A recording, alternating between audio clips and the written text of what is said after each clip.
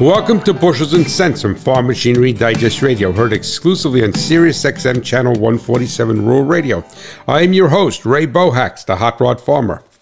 Over the years, I've seen many farmers play favorites with their equipment.